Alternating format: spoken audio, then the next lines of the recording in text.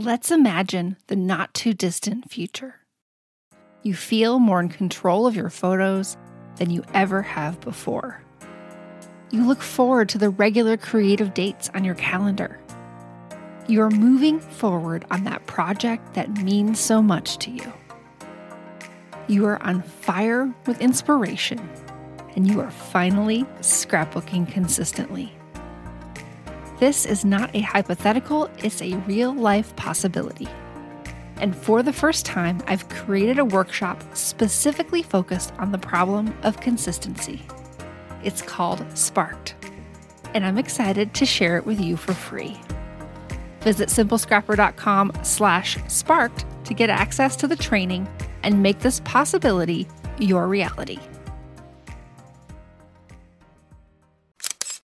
Instead, when you purposefully choose how your creative time will be spent, you can avoid spinning your wheels or squandering your time. Welcome to Scrapbook Your Way, the show that explores the breadth of ways to be a memory keeper today. I'm your host, Jennifer Wilson, owner of Simple Scrapper and author of The New Rules of Scrapbooking. This is episode 54.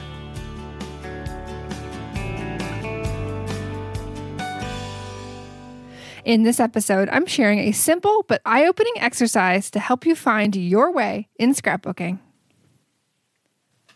Hey friends, I'm excited to bring you a special mini episode with a guided activity.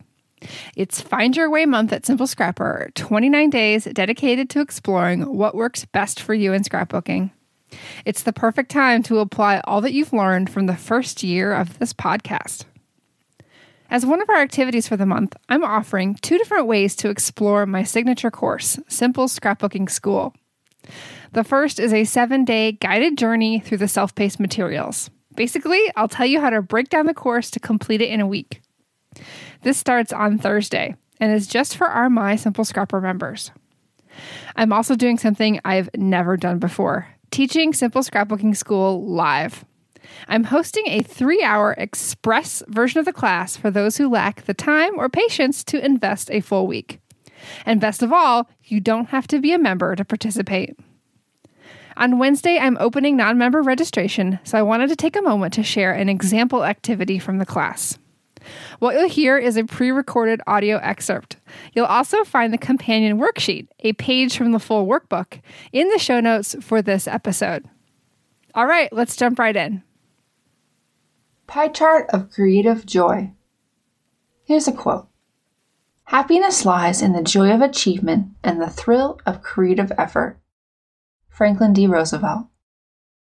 Scrapbooking is more than just the creative act of pairing words, photos, and supplies. Photo management, for example, is a core part of the process and one that requires an investment of time. Today's range of options also means that scrapbooking can look different for each person. As you are learning, ultimately you get to choose what your scrapbooking hobby looks like.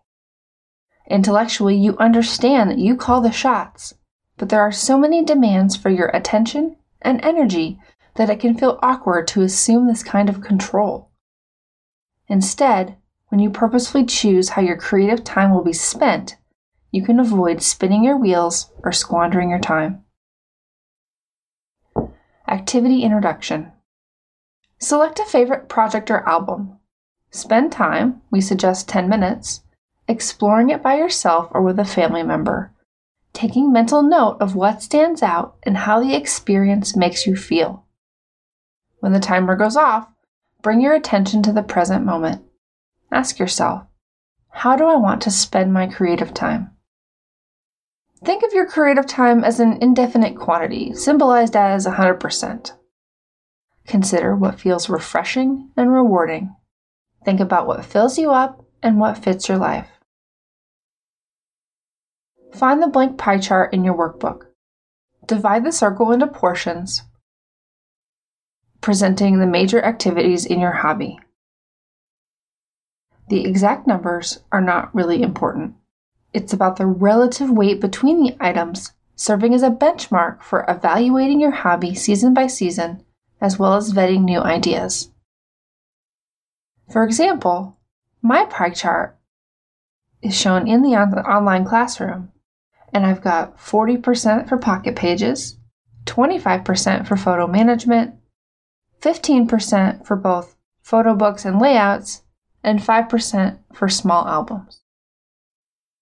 Your pie chart will evolve as you do, but it's a valuable tool for staying grounded and true to yourself. New products, techniques, and project ideas will cross your desk, but knowing how you want to spend your time will help you view those with an informed eye. Your assignment is to complete this activity in your workbook. Make sure you head over to simplescrapper.com/SYW054 to download the companion worksheet. And while you're there, sign up for email updates so that you can be the first to know when we open registration for Simple Scrapbooking School Live. Thanks so much for listening. As you work on this activity, remember that you have permission to scrapbook your way.